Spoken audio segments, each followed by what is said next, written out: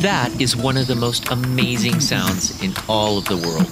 I mean, not just the natural world, but everywhere in my mind. What you've just been listening to is a very large male orangutan making a long call. That call can stretch out over minutes and can be heard for a couple of kilometers away in the forest. It's an amazing piece of communication by one of the most intelligent apes on Earth. But what this red ape can't communicate is its need for medical help. And that's where my next guest comes in. Medical care to one of the world's most intelligent apes is both science and art, and the unique skill of a few specialized veterinarians. As the rainforests of Borneo and Sumatra have been felled and burned, the number of injured orangutans has increased dramatically, flooding rescue centers and often overwhelming the veterinarian staff and resources. Joining us this time is one of those specialized veterinarians, the British orangutan vet Nigel Hicks. A decade ago, Nigel decided to leave the predictable world of veterinarian medicine in the UK, and he ventured into the unknowns of wild orangutan care a half a world away on the islands of Borneo and Sumatra. His experiences and the need he and his partner Sarah saw inspired them to launch OVAID, the British charity Orangutan Veterinarian Aid. OVAID provides veterinarian equipment, medicines, and assistance to orangutan rescue groups and centers across Indonesia and Malaysia. Hi, I'm Jerry Ellis, and this is Talking Apes, where we explore the world of apes and primates with experts, conservationists, and passionate primate lovers from around the world. Talking Apes is the podcast that gets to the very heart of what's happening with and to apes like us. The Talking Apes podcast is made possible by generous support from listeners like you to nonprofit Globio at globio.org. Welcome, Nigel. It's really great to have you with us. It's been a long time. It's great to catch up. We seem to have missed each other each time recently that we've traveled to Indonesia. So it's great to catch up this way, at least anyway.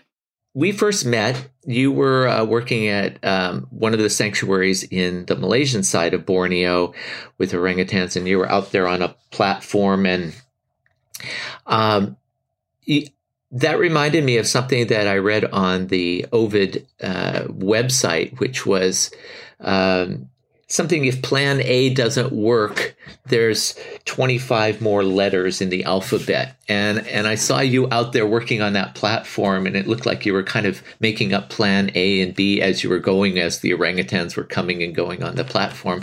What does that mean in your mind, that there's 25 other letters in the alphabet? Well, that's a really great starter question, Jerry.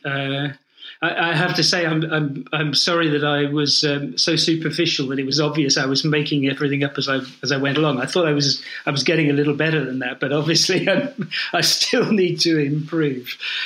Nigel Hicks, welcome to Talking Apes. It's interesting. I think sort of as vets we're trained to work across species, and we're trained to think outside the box a little bit, and it really is necessary to do so. When all this started back in 2009 now, and I was offered the position as an orangutan vet, my first question was actually, have you got the right chap here? Am I actually qualified to do this job? And I was told by a wildlife vet that I spoke to that being a large animal vet, if I was used to turning up on a farm with all of my resources in the trunk of my car, as you would call it, and be faced with pretty well any case that the farmer threw at me, and I could successfully complete it, then I'd be fine as a wildlife vet, because you simply have to think outside the box. You have to think on your feet, and you also have to sort of utilize everything that's available to you. And I think perhaps doctors are perhaps a little bit more rigid with their discipline. I don't mean that in any derogatory way, but I think they'll very often sort of easily dismiss a situation as unworkable. So I often think if you asked a doctor to perform a cesarean section in a stable on a dirty farmyard with limited light and one bucket of hot water, he would just say that's impossible and not even attempt it. But vets do it all the time. And the Indonesian vets are extremely resourceful. These Indonesian guys are dedicated. They're often working with little equipment, poor facilities, sort of outdated medicines. So very often what they would like to treat an animal with their plan A is just not available. and you don't have a lot of time, so you go to plan B. And if plan B doesn't work, then I guess you go to plan C. So it's sort of more or less natural. Yeah. Do you think it's maybe because vets in places like Indonesia, they grow up not even knowing plan A? They're already starting at plan C or D. I mean, just because of the circumstances and the place that they are. So what we would think of as, or you as a vet might think of in a place like the UK or the United States as plan A, that's just not even presented as an initial option. Yeah, I think that's a really valid point. And very often it is the case. They're working in sort of difficult conditions. So, whilst we might plan to do a surgery in a certain way, it's impossible for them. So there's some way down that line already, and all credit to them because they seem to cope with it sort of amazingly well. But I guess that's that's the sort of the idea. If plan A isn't working, don't be phased. You just simply go to the next one. And interestingly, when I started working out there, I found it really cathartic and quite satisfying to working from first principles medicine without any reliance sometimes on sort of technology. It can be frustrating, but it's really rewarding when it works because you really feel you've achieved something and you've mastered the ability to move quickly from one thing to the next and get the job done. I was going to ask you how orangutans were different from all other great apes, including humans. But it sounds like you didn't have a lot of primate or especially great ape background coming into it when you started with orangutans. You were working primarily as a vet with domestic livestock and dogs and cats and that kind of thing, or did you have some prior great ape experience? No, you're absolutely right. I have to confess that I hadn't worked with primates at all before sort of 2009, and my experience had been, quite a bit of many years, too many years of veterinary experience, I guess. But as you say, with domestic animals and a lot of large animal work as well. But I haven't worked with primates before, and it sort of fazed me at first because I was really sort of concerned that I wasn't going to be up to the job, or I wasn't sort of capable of adapting easily enough. But it's surprising because a lot of the treatments that we use for great apes can sort of stem from first principle medicine. So in other words, an orangutan comes in with a nasty wound. Well, you're going to treat it in much the same way as a human would be treated or a dog would be treated. So there was a rapid learning curve. I always remember when we arrived at that centre in Malaysia first, I was supposed to have a sort of a couple of day handover with the vet that was there. And I sort of approached it really confidently. I thought, this is great. Have a couple of days handover. I'll sort of get into the swing of things and we'll be fine. And then much to our surprise, once we got there, I think probably within about half an hour of being shown the clinic and the basic principles, the vet just said, well, I'm off now. I'll see you in about 3 weeks' time. And Sarah, my wife, went into complete panic, thinking that we were going to decimate the critically endangered orangutan population of Malaysia. And I was sort of like, well, no, we'll be fine. We'll just go to plan B or plan C or plan D if we need to. And it's a question I'm often asked now, actually, by, with a lot more experience now. So a lot of sort of veterinary graduates sort of approach us and say, well, what do I need to do to get into wildlife medicine? Must I do a master's degree? Must I, do a specialist degree before I can even consider it? And what I actually say to them is no, give it a little bit of time. But what you need is some good, sound veterinary, medical, and surgical experience, and that will stand you in good stead. You have to obviously be able to learn the intricacies of tropical medicine, etc. But a lot of the treatment, will come from first principle medicine. So if you're adaptable, then it's fine and it works quite well. So I will ask my original question then. How is it that orangutans differ from other great apes and from us? I mean, what was the first thing that kind of surprised you or kind of caught you, that you said, okay, this is a little different than anything I've worked with? Okay. I think, first of all, a lot of people are surprised at the size of the orangutan. They're sort of much smaller than people imagine. They're bigger than chimps, but smaller than gorillas. And I think people expect a bigger animal. A wild orangutan is a fairly lean, but quite athletic sort of creature. I think perhaps the first thing that hits you is the tremendous muscle power they have and the strength that orangutan have. And it's not until an orangutan grabs you by the arm for the first time that you suddenly get that realization that this orangutan has got you by the arm and you're not getting out of it unless that orangutan decides he's going to let you go. So you suddenly are faced with this animal of, perhaps even a little smaller than you, but which has about 6 or 7 times the strength. And that can present a real challenge. You do have to be careful. I mean, generally they're sort of gentle creatures, but they can get angry if you are trying to do something to them that they don't like. So I think probably sort of strength, the fact that they are incredibly sort of forceful animals if they want to be. And I think the other thing that obviously strikes everybody is that sort of level of intelligence that they come with. These are really clever creatures. And I always sort of say, you sort of look into the eyes of an orangutan and you can see the cogs turning there. They will play tricks on you. They're fantastic creatures to work with. But they're great sort of problem solvers. They're intelligent animals. I think, as I say, I haven't had a great experience with a lot of the other apes, but for me, the orangutan really is a very, very sort of clever animal. I've seen them work in pairs together to sort of bend branches to escape over a wall. I've seen them pick up sticks and use as walking poles to work their way through a moat around an island. And I think that's where perhaps they differ from other great apes. There's the classic sort of phrase, isn't there, where they say that if you give a chimpanzee a screwdriver, he'll just throw it back at you and try and kill you. If you give a gorilla a screwdriver, he'll probably just scratch himself with it. But if you give the orangutan a screwdriver, he'll sit there and he'll just open up his cage and walk away. And I think that sort of sums it up. It's that really sort of clever intelligence and tenacity that they seem to have. So does that become a challenge when you're trying to do the work you're trying to do as a vet? I mean, obviously, if you've got to do some kind of medical procedure on them, you've got to knock them down and, you've got to sedate them.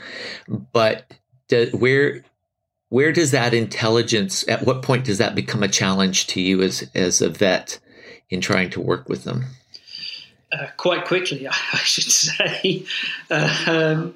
So, as I say, on the whole, they're gentle creatures, but they will bite, and they are very strong. So certainly, an orangutan of maybe sort of like 4, 5, 6 years old is going to become unhandleable in that sense of the word.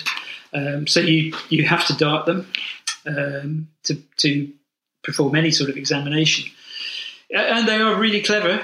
I mean, I've seen an orangutan whip a dart out of its backside after it's just been darted and throw it with force straight back at the darter. So so you need to hide the dart gun if you're going to approach them because they'll remember, and you need to get out of the way as well once you've done it.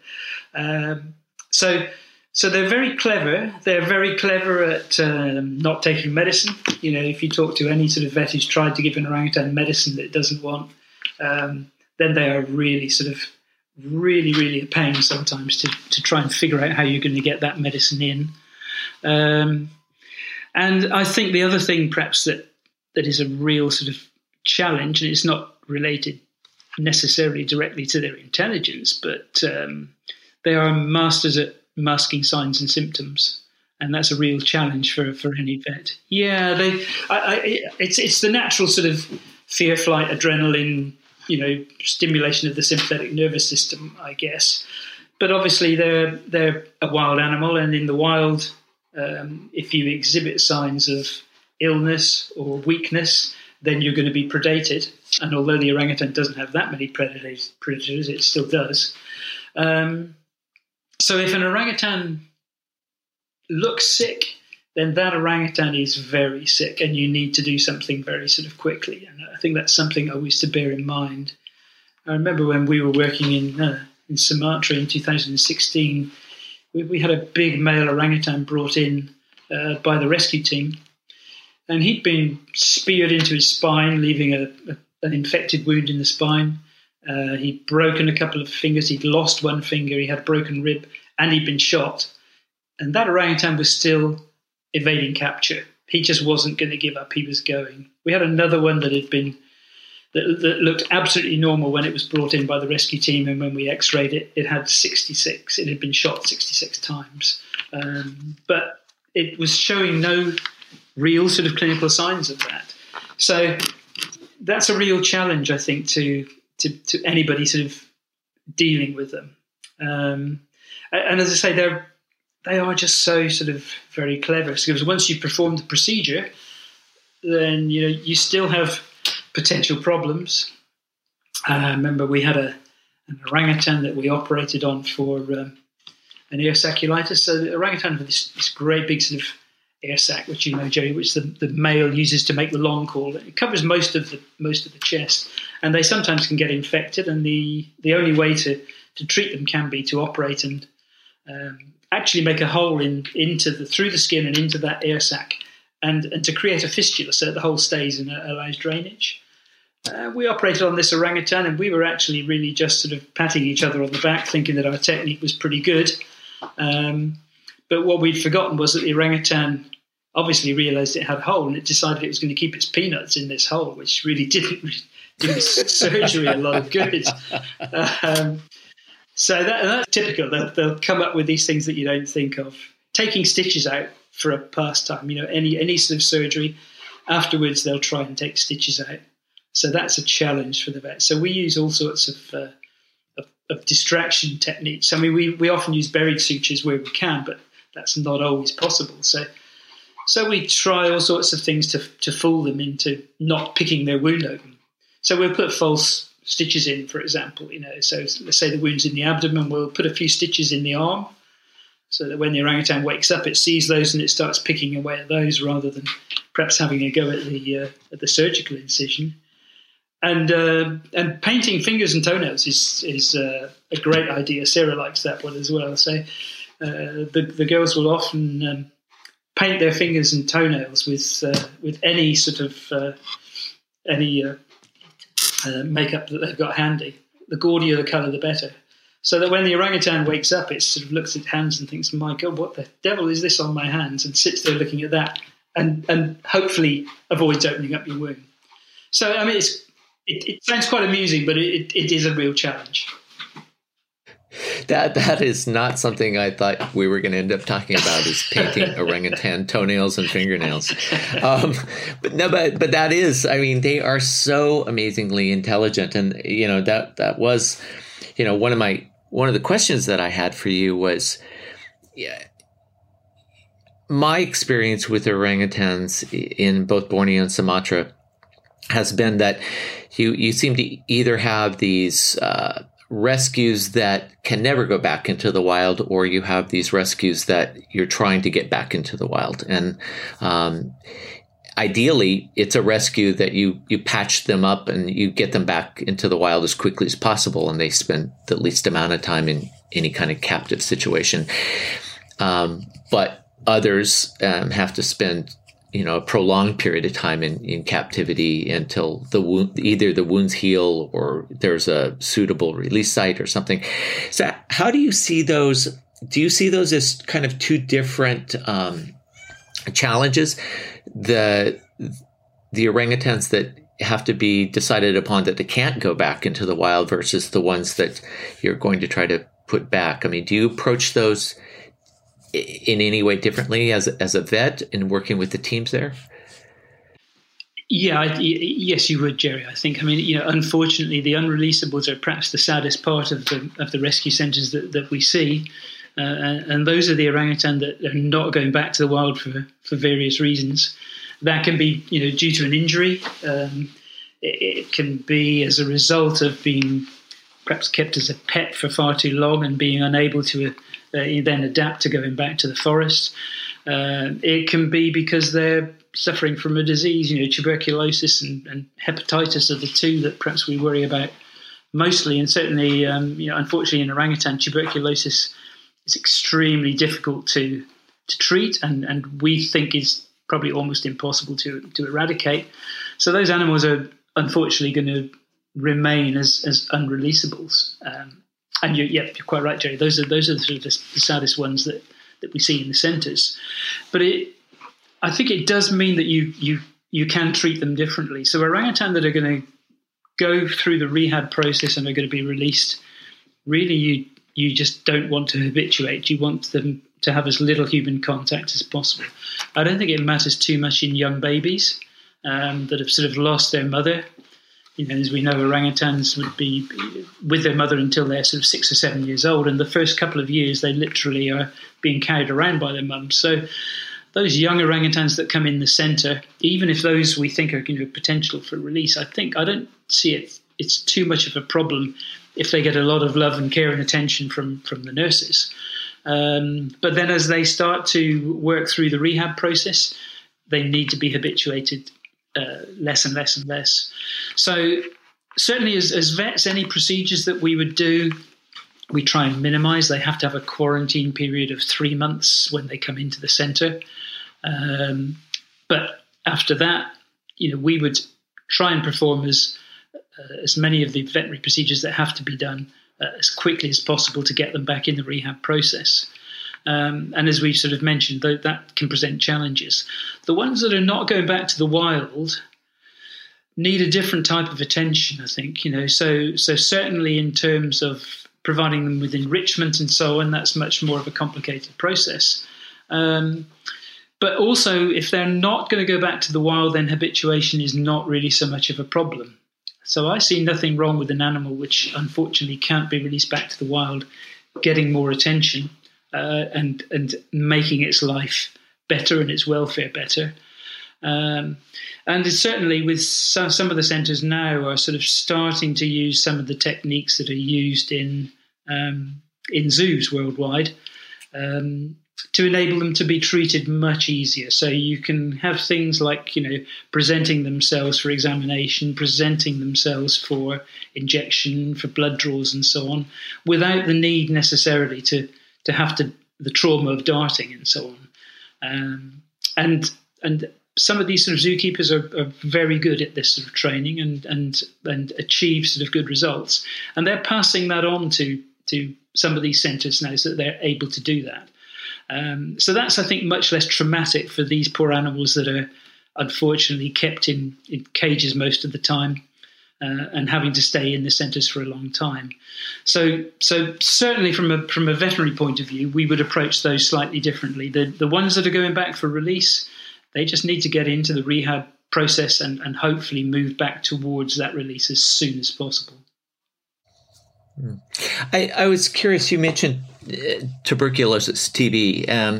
Is there a specific kind of TB for orangutans, or is it the same TB that you and I would fall victim to? No, it's the same. It's the same TB. There's not been a lot of research, obviously, done on wild orangutan, but we suspect that in fact TB is not that prevalent in wild orangutan, if at all.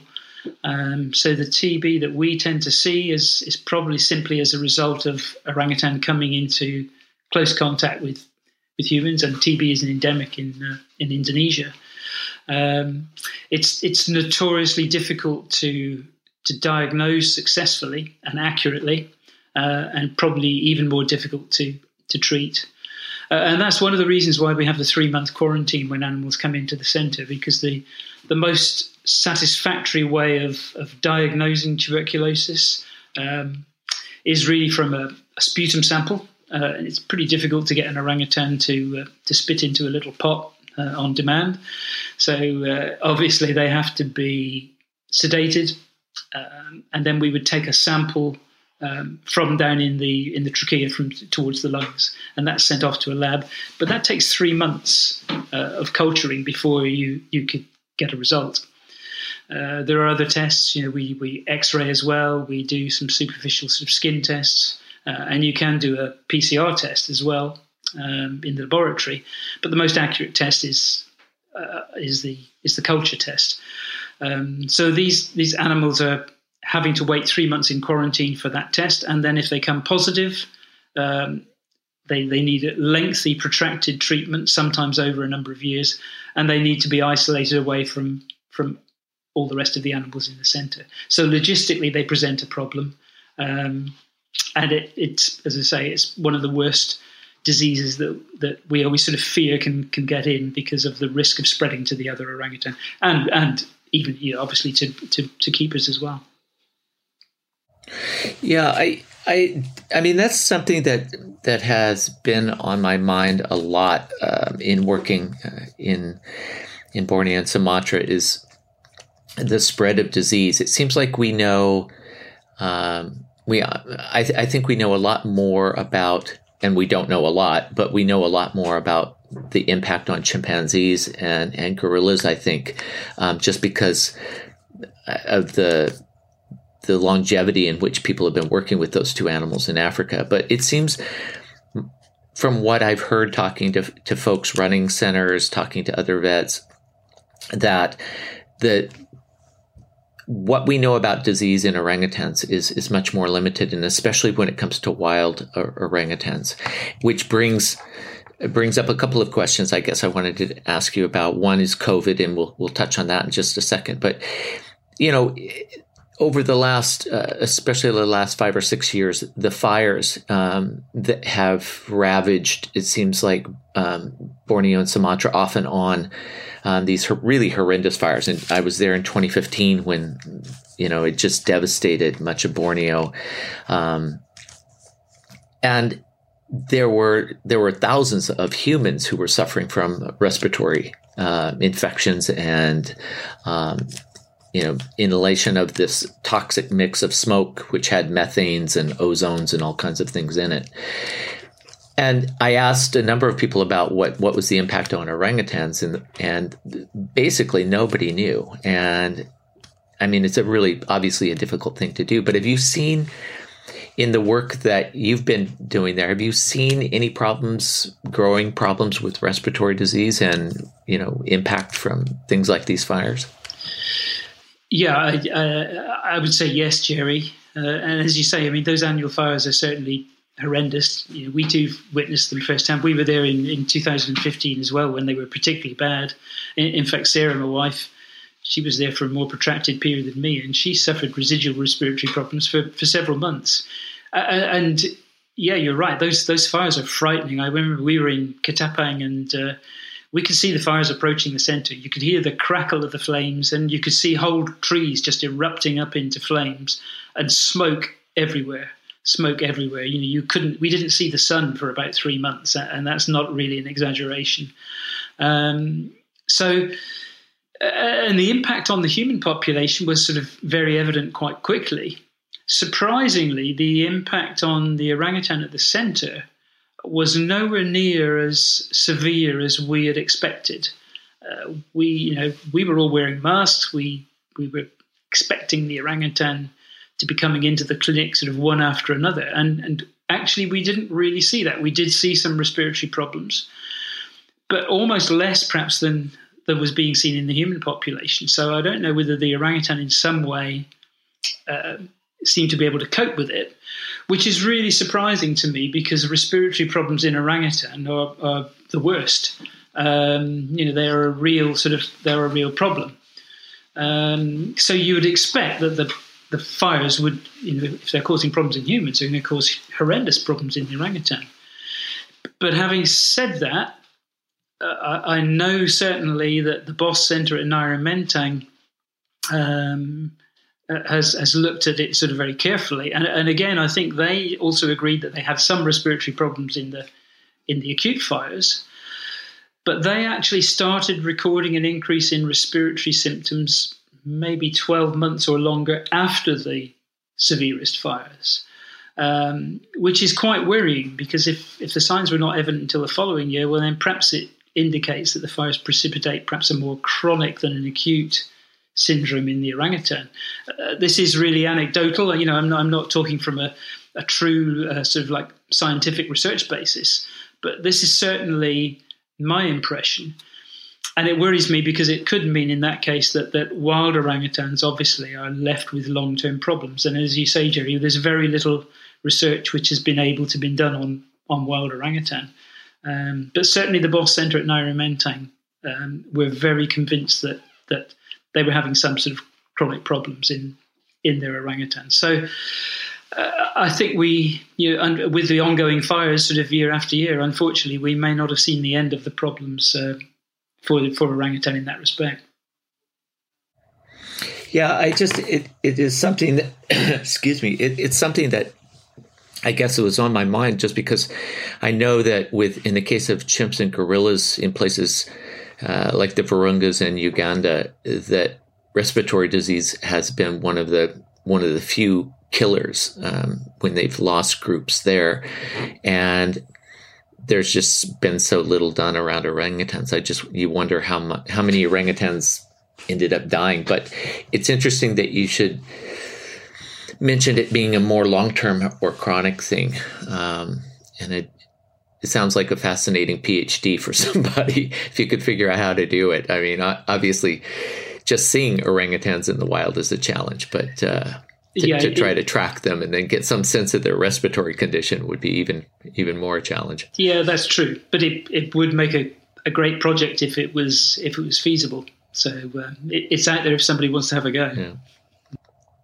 Well, speaking of diseases that like TB that can jump from human to orangutan, what's going on? The Delta variant is running kind of crazy in Indonesia right now, and I know that the latest statistics that I had seen, this being August of 2021, it's showing that the Delta variant is running rampant, and Indonesia is second only to India in terms of infections in that part of the world. What's going on with orangutan? I mean, has anybody had a chance to look at that at all? I mean, we know that COVID is in some of the centers. We've got news the other day that actually somebody in one of the research centers had died of COVID, and I know they're taking every precaution under the sun to try to, prevent the spread there. But what's your thoughts on COVID, the variants, and orangutans? It is really worrying. COVID's affected every one of our lives, and there has been a huge impact, certainly, as you say, in Sumatra just recently. They seem to be having a worse time than we've had. I think I saw the other day that there were more cases and more deaths in Indonesia. They were sort of unfortunately topping the charts at the moment. So, luckily at the moment there has been no report of SARS-CoV in orangutans, and I think that's a credit to the staff of all the centres out there.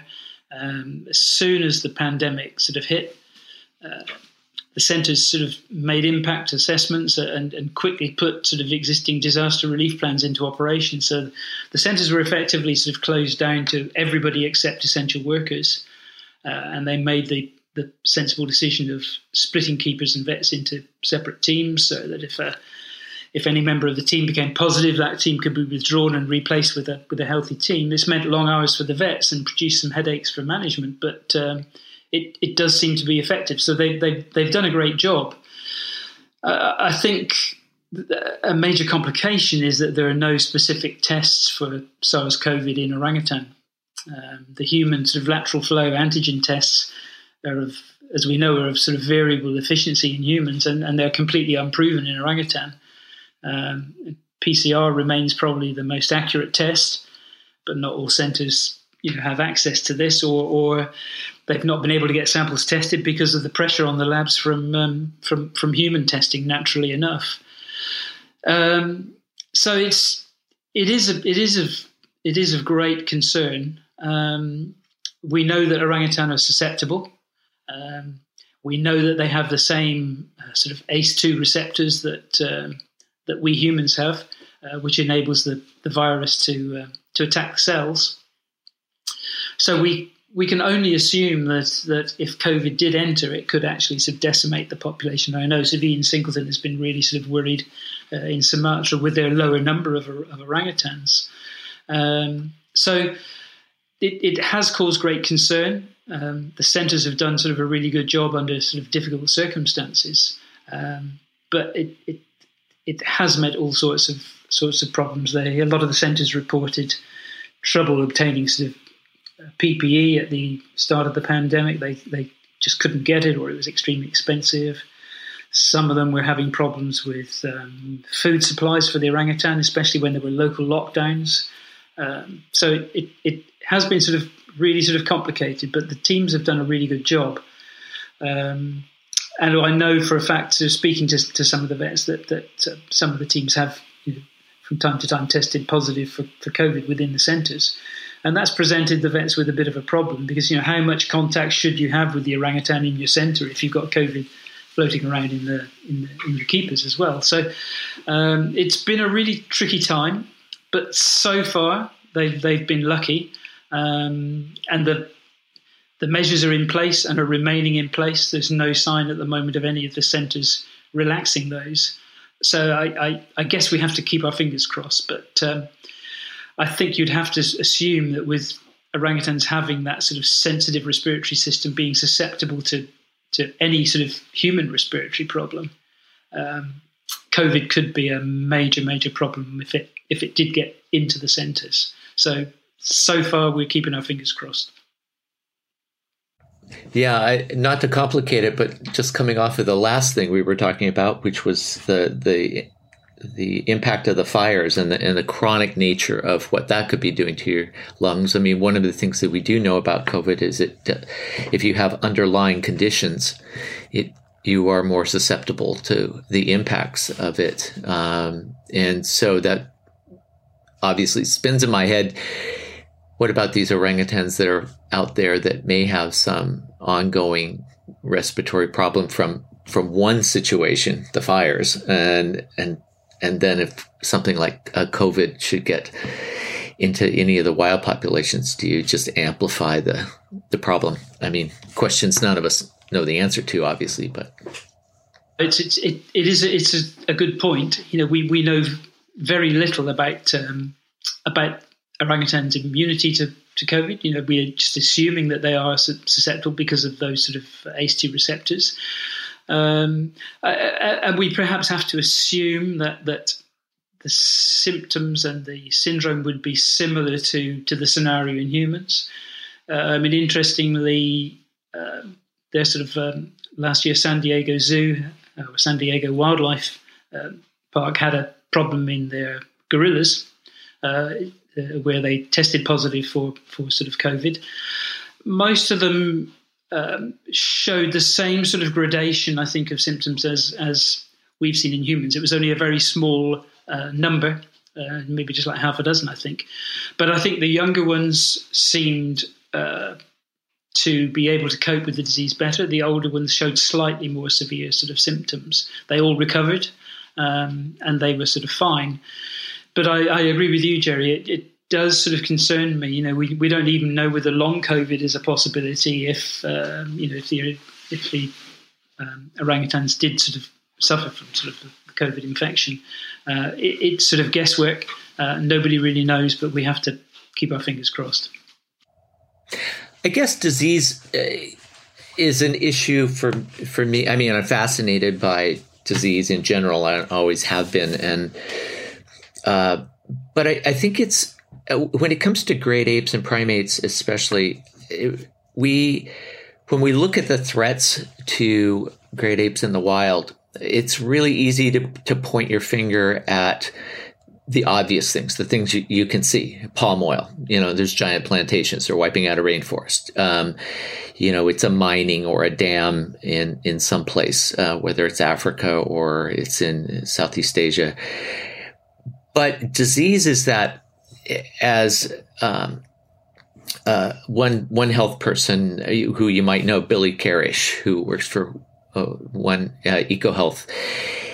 One of the things he said to me a long time ago was, he said, disease is sort of especially zoonotic diseases are sort of the silent killer that we just don't know about. And he said, with populations becoming more compacted because losing wild habitat, they're pushed into denser and denser situations, or just smaller numbers and isolated numbers like you're getting with some of the primates.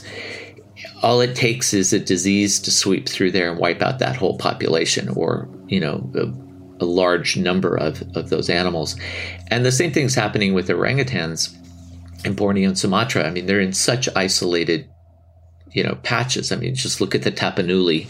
It was only discovered a couple of years ago that it's its own species, and yet it was immediately put on. It was the most endangered great ape instantly, with only about 600 or something of them. So it wouldn't take much of a disease to sweep through and wipe out 600 animals, or at least the majority of the viable population there. So disease it just seems to be the sort of silent killer out there that I'm worried about when it comes to apes. Yeah, I think I would agree with you. I think that's probably a good expression, actually, the silent killer. It's interesting that you mentioned sort of EcoHealth. We worked with EcoHealth back in 2012 in Malaysia. And EcoHealth were actually sampling wildlife in the centre and around the centre in an effort to try and predict when the next pandemic when it might be and where it might stem from. Slightly ironic now. But I remember them saying to me then, we probably have identified and recognized somewhere, a few thousand viruses at the moment. And there are probably more than 1 million out there, which we don't know about at the moment, and which have the potential to cause problems. So, unfortunately, sort of, the whole business of deforestation, and human orangutan conflict, the ongoing sort of problem, it is a real sort of threat. The more that we encroach into sort of those animals' territories, the more we put in roads, we sort of open it up to poaching, we open it up to the wildlife trade, and we expose ourselves to possible infection, but also we expose those critically endangered animals, and sometimes in small numbers, you're right, in small sort of pockets of forest left, they're going to be really sort of susceptible to disease.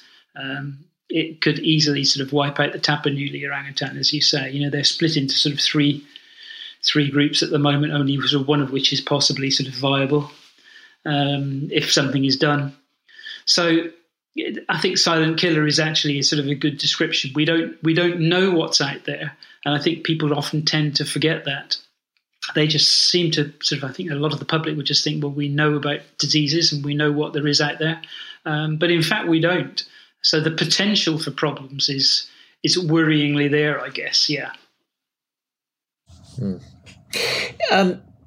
We've been chatting for a while now, but and I haven't asked you at all about Ovade. And so it seems, and before we let you go, I do want to dig into Ovade and what Ovade is about. So maybe since you're the co-founder, you're the best person to tell us what Ovade is. So I'll step out of the way and let you describe what Ovade is and what it's trying to do.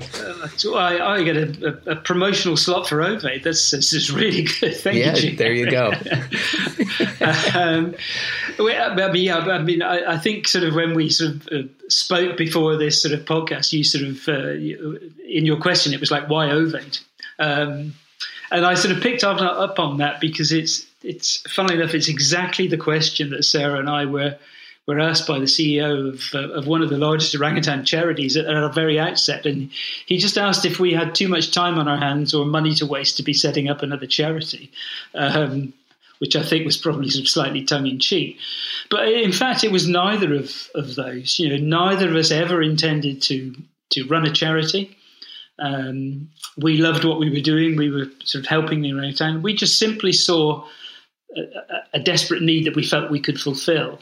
And we were extremely driven to try and do something to help. From a personal point of view, I guess I just wasn't ready for retirement.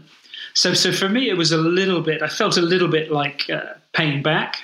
And certainly I now tell everybody that without any doubt, working with orangutan for the last 12 years has probably given me more satisfaction than my previous 30 odd years as a vet. But as you know, Jerry, all the centres in Indonesia are NGOs with no government funding, so the budget's always stretched, and facilities like cages and staff and feed, etc., always tend to take priority over the veterinary budget. So the catalyst for setting up Ove came back in 2013 after we'd been working with orangutan for sort of 4 or 5 years. And it happened when we met a young Indonesian vet called Imam. And Sarah and I had been working in Malaysia in a government-run centre where, although we lacked some equipment, supplies for the clinic were not really a problem. And we were occasionally sent down into Indonesia by the charity that we were working for. And we were shocked and amazed to see the difference of the threat to the orangutan in Indonesia from Malaysia, and also to find how lacking in veterinary equipment and medicine some of the rescue teams were. So it was brought home to us quite vividly in 2013 when we met Imam. And he was a young vet in charge of 2 mobile rescue teams in Kalimantan. And we were visiting, and we asked him what equipment he had and if he could show us his clinic. And we were both completely stunned because he sort of wryly smiled at us and just produced a small backpack with a few sundry items in it. So he was a guy who was rescuing critically endangered orangutan, often seriously injured, and with little more than a first aid kit. His wage was being paid by another charity, but he had no equipment. He was like a mechanic with no tools. So he had knowledge, but what practically could he do? So it was a critical eye-opener for us, and we immediately committed to try and rectify the situation. We felt that we were in a unique position. We had some veterinary and nursing training. We had experience of working in an orangutan centre. So we started by raising some money amongst friends to take a few items of equipment out, but we soon realised that we needed to make things a bit more transparent. And that's really how in 2014 Ove was born. So we felt that by establishing the only sort of specifically veterinary-focused charity, we could have an impact. And the aim was simple. We would be a small niche charity. We would try and fulfill the shortfalls of equipment and medicines of as many of the vet teams as we could. They'd tell us what they needed urgently, and we would try and aim to supply. But we also felt it essential that we should be able to react quickly and decisively when necessary, when things were needed, and wanted to keep overheads minimal. So keeping the charity sort of small and voluntary run has actually been a conscious decision, and I think actually perhaps has helped with what success we've had. Certainly, our supporters are able to see us do a fundraise, and then hopefully a month or 2 later they can see that equipment being used out in Indonesia. And I think we've had a significant impact. I think since 2014 we've supplied about £250,000 worth of equipment. But we've also changed slightly. We've expanded our scope to try and facilitate some mentoring and some training. And I guess sort of now at this stage, having gained an in-depth understanding of what's needed by working on the ground for sort of over 7 years in more than 4 rescue centres, we're often sort of quite selective and pragmatic in what we do supply. There's no point in installing expensive, sensitive equipment in a poor environment or not providing adequate maintenance or training. So we try and make our decisions carefully, and we have a network of suppliers and expert trainers now that very generously assist us.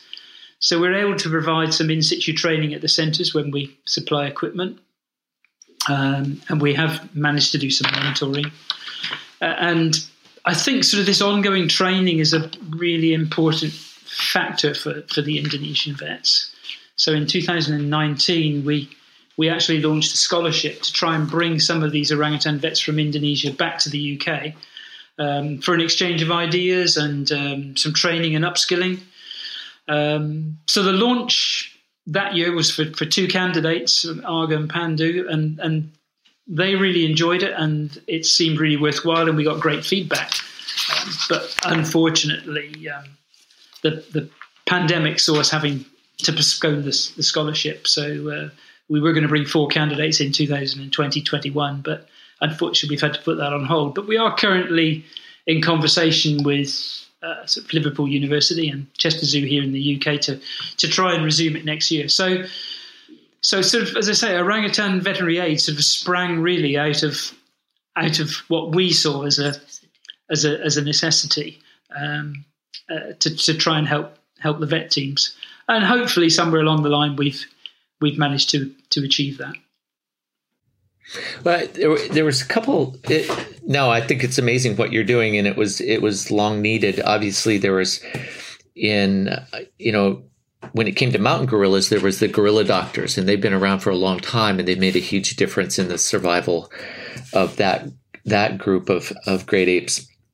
But there was, it seems, some real gaps when I first started traveling to Borneo and filming orangutans. There was certainly some gaps in the veterinarian support that was there. But one of the things that I'm really excited that you're doing is the scholarships, because one of the things that I consistently bump into when in the field is the fact that these young vets, it's a huge, I don't think people realize what a huge leap it is for vets in some of these countries, because they're taking care of wildlife isn't seen as a priority. If you're going to become a vet, you take care of domestic livestock or someone's pets. That's where the money is. So I've had more than one young vet in a center that just said, we really had to kind of go against family wishes, go against friends who were just like, why are you doing this? The idea that you would actually be interested in saving an orangutan's life versus making money, working for some big livestock organization or something. And it seems like with scholarship programs, especially, that's one of those ways in which you sort of value added to the experience, and the fact if they're getting to come to the UK or wherever to get, other experiences when they go back home, that sort of adds value to who they are as a person and what they're doing as a career. Yeah, I agree. I think it's a really important factor. I think probably it needs a combination of sort of in situ training and perhaps things like the scholarship scheme, bringing sort of vets across either to America or to the UK. You're absolutely right, Jerry. It always surprises me. If certainly here in the UK anyway, if you say that you're a wildlife vet, people are firstly amazed and surprised and very envious, because it's sort of like the ultimate job. It's fantastic. In Indonesia, it's pretty well the opposite. If you manage to qualify as a vet, then you do have the potential to earn money. If you go to Jakarta or Singapore or somewhere and you do cats and dogs. So for your family, it's a real bonus. So for these guys to turn around and say, actually, I'm going to turn my back on that. I'm just going to go and work in a really remote rescue centre miles away from anywhere for a minimal wage. And it's going to be difficult sort of conditions, but this is what I want to do. That takes a lot of courage. So I think anything that we can do to help these guys. And I think what also tends to happen is that a lot of these sort of young Indonesian vets make that decision when they qualify, naturally enough. They have to decide which direction they're going to go in. So they will enter the centres with very little practical veterinary experience. In terms of sort of surgery and medicine, they have to sort of learn on the hoof as they go. So it's really sort of difficult for them. And the opportunities to advance are sort of quite limited. the availability to of some in situ training or education, or certainly the ability to perhaps travel outside the country and converse with other sort of vets, learn new techniques, I think it's vital in maintaining their interest, and I think it's vital in sort of maintaining the whole process of orangutan welfare and so on, because these guys can go back and turn up at the centre and say, "Hey guys, I've just seen them using this sort of technique. I wonder if we could sort of give that a try." So hopefully it's capacity building, and it's encouraging for these vets. They have something to aim for. They can see that they can actually make progress where perhaps they thought they couldn't. They can acquire new skills, and then that hopefully also keeps them working in the centres and not sort of abandoning life and going back. So I think it is a really important part of what we do. We were sort of really encouraged with the response that we got from sort of applicants for the scholarship, and certainly, as I say, from Arga and Pandu that came on our first scholarship. They both took back ideas. One of the things that I really sort of liked was Arga, who was from the Boss Foundation in Naramentang, had desperately wanted to learn about some dentistry, and we managed to find him a placement here in the UK with a specialist wildlife dentist, and he admitted that he'd learned a lot, but I guess it was about a month after he got back to Indonesia, and he just messaged me and he said, we had an orangutan today that we were going to go for release. And when we were doing the health check, I looked at its teeth and said, "We shouldn't be releasing this orangutan. That tooth needs to be extracted." And he was so proud because he'd actually managed to extract this tooth, which actually was a canine. So all credit to him, because it's one of the most difficult teeth to extract. And I was absolutely delighted because he was a guy saying, "Well, we would have probably released that orangutan if I hadn't come on the scholarship, if I hadn't learned that sort of dentistry and gone back and said, look, we need to look carefully at this and this is what we could do. It wouldn't have been done." So there was a real positive there. And I was really sort of heartened by that and felt, well, actually, perhaps we're perhaps doing some good here, both for the vets themselves and perhaps for longer term welfare.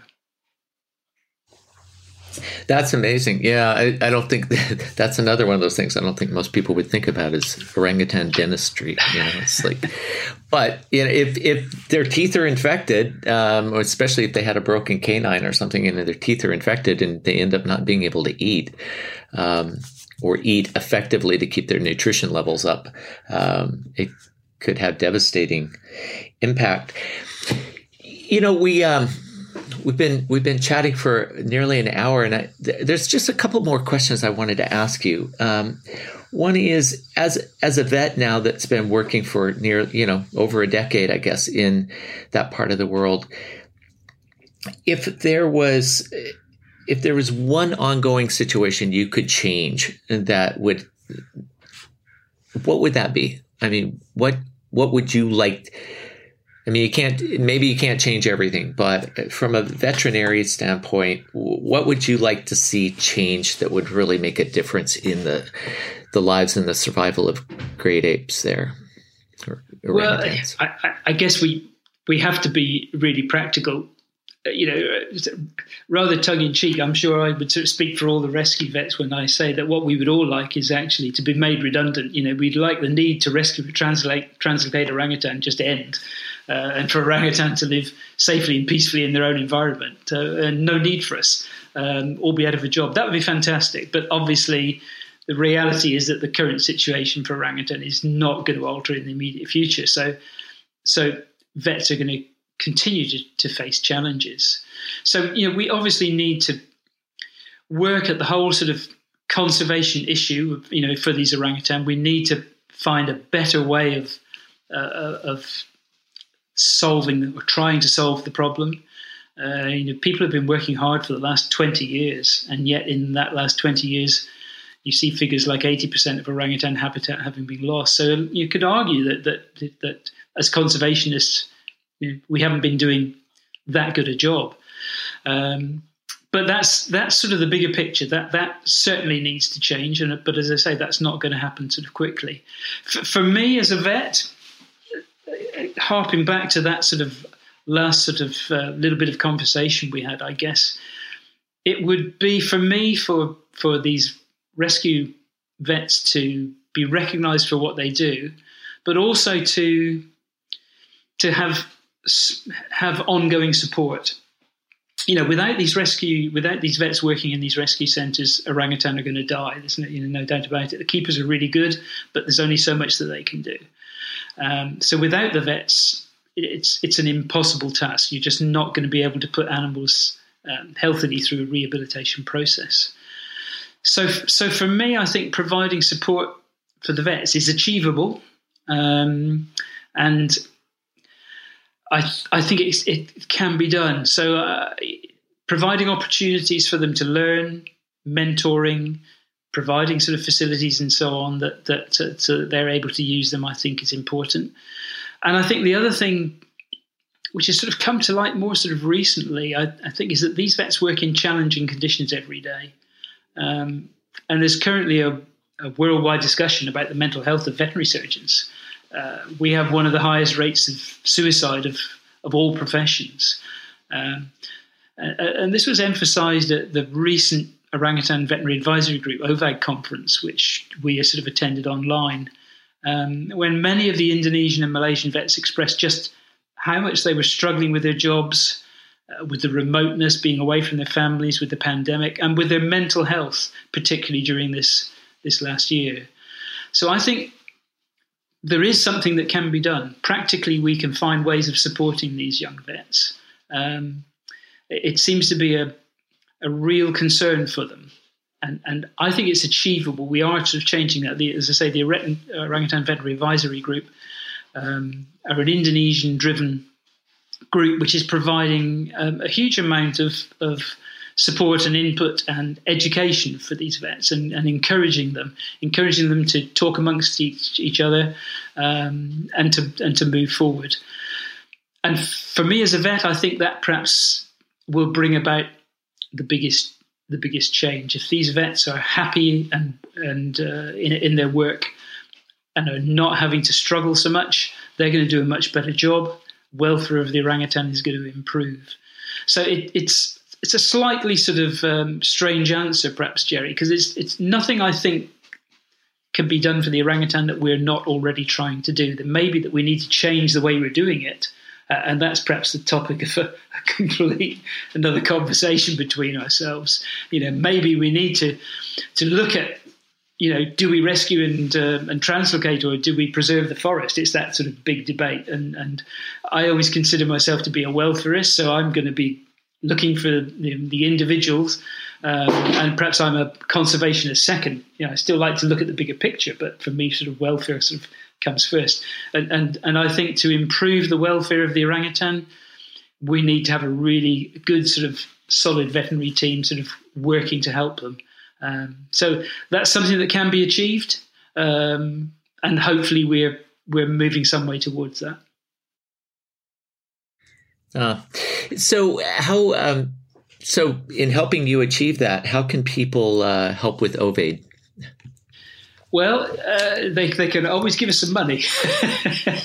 There's that. Yes, we can certainly do that. That's being sort of very flippant. So, but no. But to find out more, they can go to ovade.org, yeah, right? If they go to OVAID. Yeah, www.ovade.org. So the organisation is Orangutan Veterinary Aid, but we're often known as Ovade, www.ovade.org.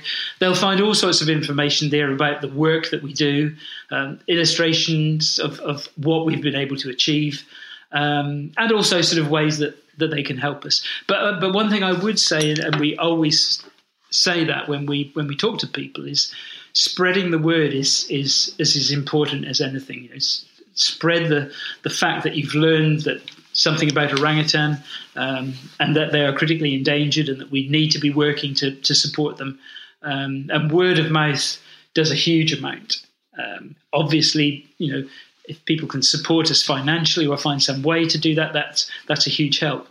But very often, just spreading the word and making people aware of things is a big part of it. Well, Nigel, thank you so much for being on Talking Apes today. I mean, helping spread the word about what's going on with.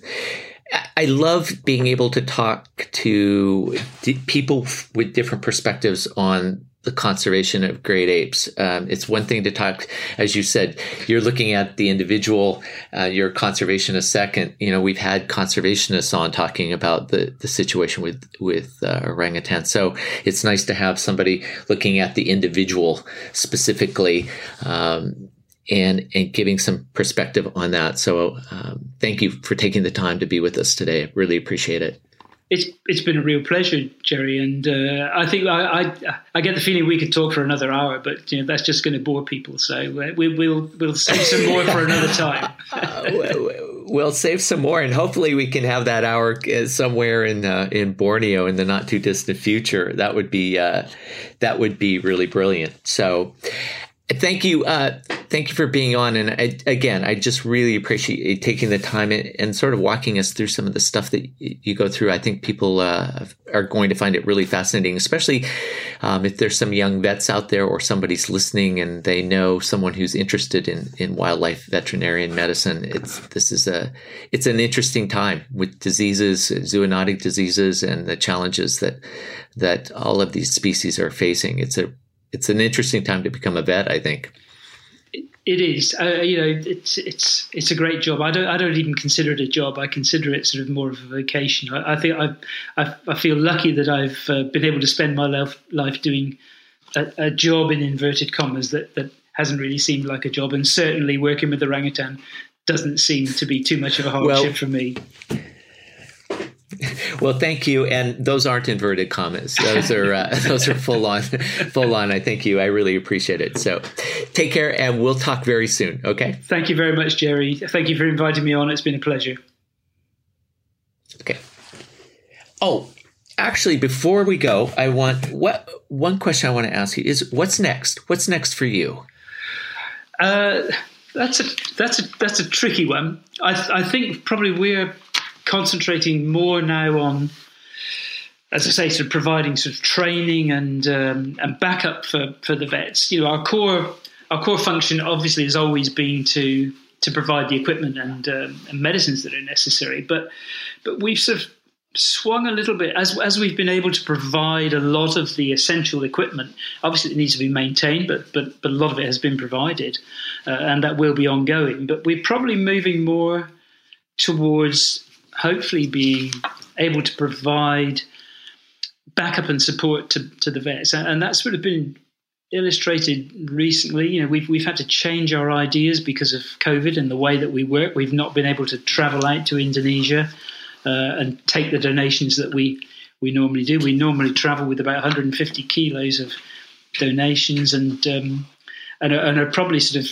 flagged up in red as we approach the security scanners at Indonesian airports. I think we probably have got a reputation already, but obviously we've not been able to do that. So we're concentrating more, perhaps, on mentoring and training. And interestingly, we've in partnership with Boss Schweiz, Boss Switzerland, we've just managed to fund a 3-month training program, for example, at Samboja Lestari at the Boss Centre there, where we've been able to place an experienced vet to undertake, I think it was like more than 20 surgeries in orangutan and over 30 surgeries in the sun bears, dentals and ophthalmic surgeries, etc., and provide in situ training. And it was fascinating seeing what sort of happened. The initial first week, a lot of the vet team were very reticent to admit that they didn't know things and were sort of very wary. And then as they became sort of happy and comfortable with Joost, who was the vet who was doing the training, they suddenly all sort of blossomed. They all sort of wanted to practically have a go. They were sort of eager to do things. And within a couple of weeks, they were extracting teeth and doing a lot of the surgeries themselves. So that was sort of really heartening and made us think, well, actually, this is a real practical way of helping the situation there. And it may be that's what we need to be concentrating on. It was a 3-month project. We aren't going to be able to do that all the time. But if we could develop more of those I think we would be making perhaps a slightly different, but as much of an impact as just simply providing medicines and equipment. So I would like to think that we can progress from here and do more of that. No, that's interesting. Yeah, I was curious as to what's next. It's kind of it's a question that we've started asking guests just to see what's on the horizon out there for everybody. And you're right. I think the situation with especially this pandemic has made people kind of reassess how they have an impact. It certainly made us reassess here at Globio. I mean, we're working with our program partners and trying to figure out how we can have a greater impact when we can't get there. Because we just, in some cases, we're just shut off from getting on a plane and going there and doing the filming or whatever else we're doing. So yeah, exactly. I guess it's a positive outcome of the pandemic, perhaps. That we've all had to sort of reassess what we're doing, and we've sort of found that we've still been able to supply some things. We've managed to supply the PCR lab at Ketapang with essentials even during the pandemic. It's been difficult, but we found ways around it. But we've had to look at sort of alternatives, and as I say, like this sort of training program has turned up to be a real sort of positive and something that will certainly continue. I'm certainly not giving up yet. There's life in the old dog yet, I think. My special thanks to Nigel Hicks for sharing his time and his experiences on what it's like to be one of those specialized veterinarians who takes care of wild orangutans in Borneo and Sumatra. You've been listening to Talking Apes, where each episode we explore the world of apes with experts from research to outreach, with passionate primate people and conservationists from around the world. Our guests are at the very forefront of news about our wild primate cousins. You can find previous episodes of Talking Apes on our website, of course, at www.globio.org/talkingapes, or wherever you get your podcasts. If you have any questions for us here at Talking Apes or ideas about future podcasts, you can always email us at media@globio.org. And I'd like to thank Talking Apes producer Meg Stark. It takes a lot of work putting these podcasts together, and she does an amazing job. And finally, I'd like to thank you. Talking Apes podcasts are made possible by listeners like you. So please consider supporting Talking Apes with your tax-deductible donation at globio.org. I'm Jerry Ellis. For all of us at Talking Apes, thanks for listening. Take care. Bye-bye.